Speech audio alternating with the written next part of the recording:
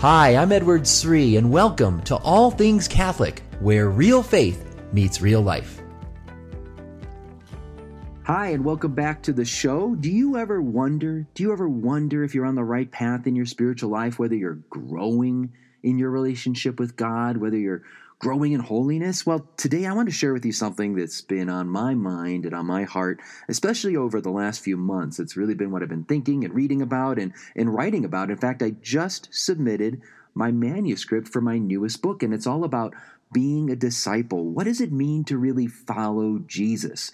Not just be Catholic, not just be a Catholic who goes to church on Sunday, not just be Orthodox and faithful to the church's teachings, and not just to be a rah-rah Catholic, a Catholic who listens to Catholic radio, goes to Catholic conferences, has Catholic bumper stickers on their car. What's going on the inside? That's what I want to look at today.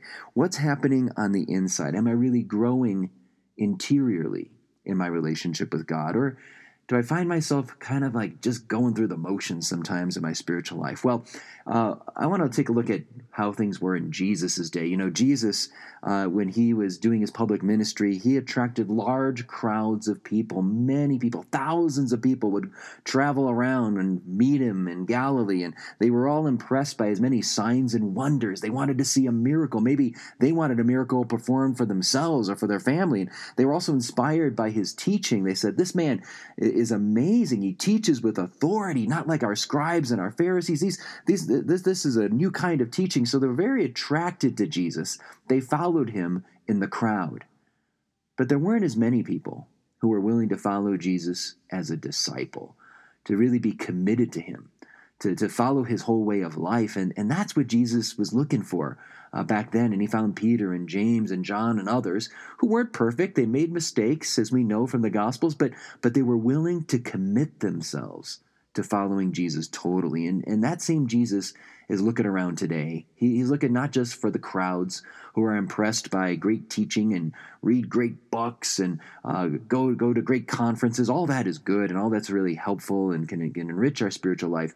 But more than that, Jesus is looking out for souls who are willing to truly follow him. He's passing us by in these moments of our lives, calling us to give more, to love more, to surrender more, to trust more.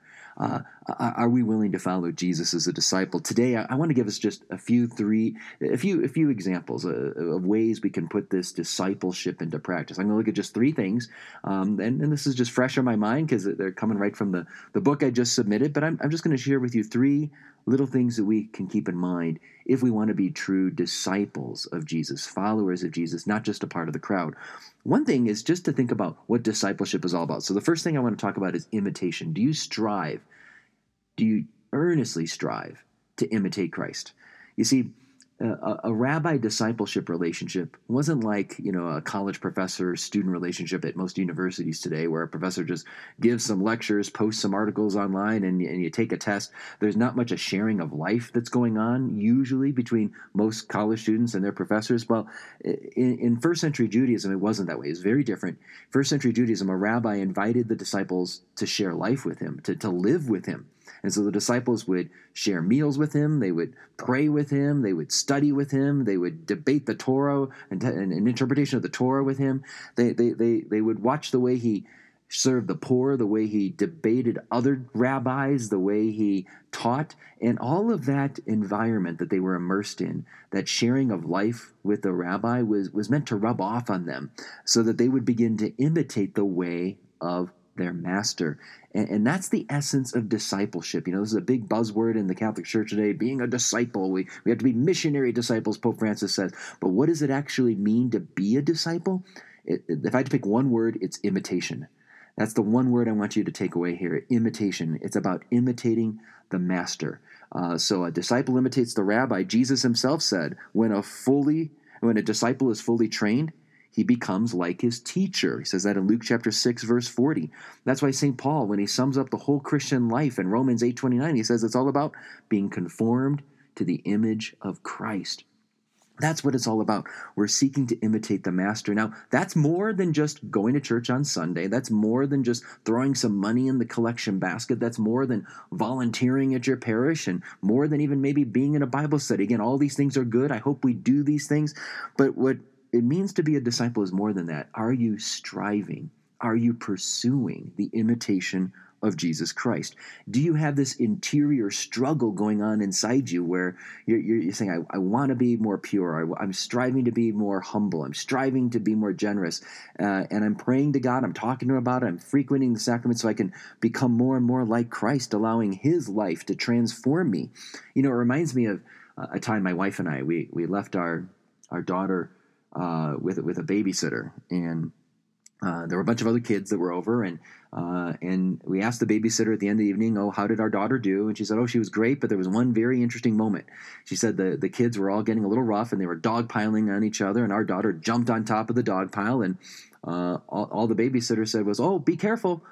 And then immediately, as soon as my daughter heard her name called, and she stood up, and she looked scared and looked a little nervous, and the babysitter said, what's wrong?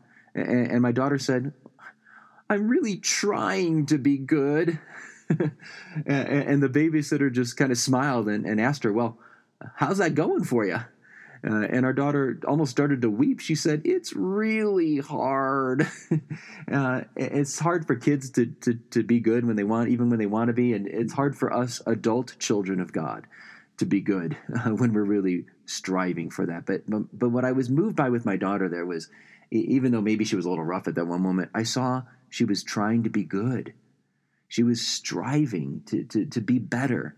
That's what was going on inside her heart. She wanted to be a good little girl. And that's the question I pose for us. Are we striving to be good?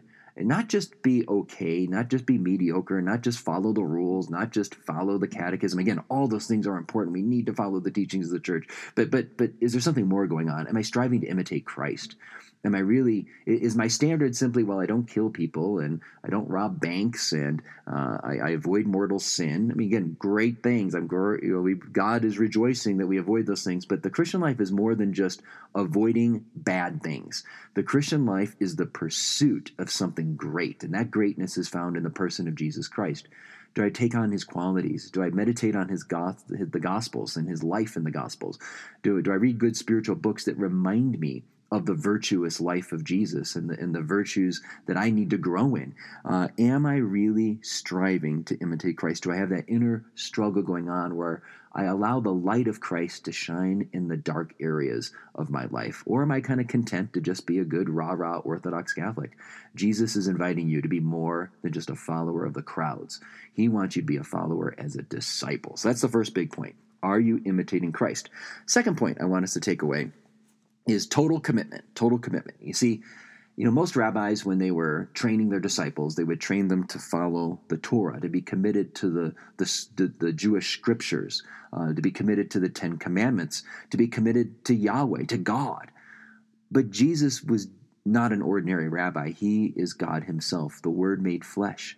And so Jesus demands a loyalty that no other rabbi could ever demand. Jesus didn't just come to show his disciples a way of life or point to certain truths that they needed to understand. No, he came and said, I am the way. I am the truth. And he demanded total commitment to following him. And that same Jesus challenges us as well. He doesn't just want to kind of have general followers out there that are mere fans, part of the crowds. He wants people who are truly committed to him, not just a part.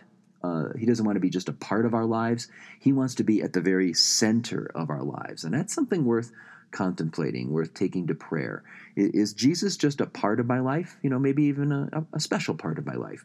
Or is he really the center? Is he the foundation? Is he the number one thing in my life? Is he the true priority? Do I make it a priority to have time to encounter him regularly in prayer and in the sacraments? And do my conversations, the things I tend to talk about, reflect how God is truly the number one thing in my life? The shows I watch on TV, the music I listen to, do I submit that to the Lordship of Christ? Do I think about what I do in my free time? Does it match up with what Jesus would want from my life? Would I do these things if Jesus were in the room? Do I really seek his plan? Do I seek his will in my life? Jesus is wanting, again, not just for us to be Catholics who go through the motions and Catholics who think, Jesus is important. No, he's looking for more than that. He wants us to be disciples. Are we going to be truly committed to him? So that's the second thing. So we've looked at, are we striving to imitate him? Are we truly committed to him, putting him first in our life, not just to be a part of our lives, but the very center of our lives? And the last thing I want us to consider is how Jesus, our rabbi, abides within us. This is the game changer here. You see, if we were just disciples in first century Judaism following an ordinary rabbi, we would look at the way he lived his life. We'd observe the way he lived his marriage and family life. We'd observe the way he studied the Torah and prayed, and we kind of follow in his footsteps, imitating his example from the outside. But our rabbi is different. Jesus said that he comes to abide within us. In other words, our rabbi's inside of us by grace and his Holy Spirit dwelling within us. He can change us from the inside out. So we're not just striving to imitate Christ all on our own, some model, some example outside of us. There is a model there that we can read about in the scriptures and come to know through the church's teachings, but this life of Christ actually is inside of me, and I want that life to increase. I want it to come out more. I want to be changed from the inside out, like what St. Paul said in 2 Corinthians chapter 3. He talked about how we are being changed from one degree of likeness to the other. We're being conformed ever more to the image of Christ. And how do we do that? How do we allow this life of Christ to grow, to take over, to burn out those areas of selfishness and pride and slothfulness and lust, those things that keep me from imitating him? How do I do that? Two big things I'll leave you with. Two big things, just prayer and the sacraments. Do you take time for daily prayer? We're going to talk a lot about prayer in this podcast down the road, but right now, just to say, do you have time for daily prayer? Do you really make time, not just to say a Divine Mercy chaplet or a rosary or morning prayer or the prayers for Magnificat? Do you actually have time for intimate conversation with the Lord? Where you just maybe take 15, 20 minutes out of your life, maybe every morning is ideal, to start your day in conversation with the Lord, where you're maybe reading the scriptures or reading a good spiritual book and then talking to Jesus about it, talking about how it applies to your life, taking time to listen to him, coming up with some resolution to put this new insight from the Gospels or from whatever you're reading into practice in your life. Do you have that time where you allow the Word of God and the Catholic tradition to be written on your heart, not just up in your head? Prayer is not study hall time. It's more time for you to encounter Jesus through these sacred texts. Do you have time for that every day? That's so important, because that's what's going to transform you so much. And then frequenting the sacraments, going to Mass, not just on Sunday, but if you can during the week, and maybe stopping by an adoration chapel, just to visit the Blessed Sacrament, visiting Jesus there, going to confession regularly, ideally once a month, twice a month, something where you're encountering his forgiveness and his healing and the sacrament of reconciliation. These are the things that allow our rabbi, Jesus Christ, to change us from the inside.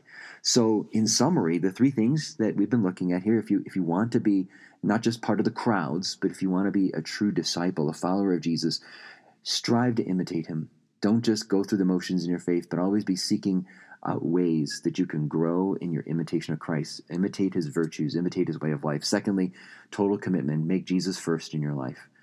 Renew your commitment to him. Tell him, Lord, you're the Lord of my life. I want to follow your plan for my life and not my own, because I know your plan is so much bigger and better than anything I could come up with for myself. Make Jesus first in your life. And then finally, let that rabbi dwelling within you, Jesus Christ, his Holy Spirit, transform you through your daily encounter with him in prayer, and through some regular frequenting of the sacraments of the Eucharist and confession. These things are what change us and make us ever more like Christ. So, my friends, it's been great to be with you. If you like this show, can I ask that you subscribe to this podcast and share it with other people if you think this will bless other people's lives? And I really would love to get your comments and any questions you may have, but also any ideas you may have for future topics. You can contact me through my website, edwardsuri.com. So just my name, edwardsuri.com. You can contact me through my website, or you can also reach out to me through Facebook or through Twitter. Thank you so much, and I look forward to being with you next week.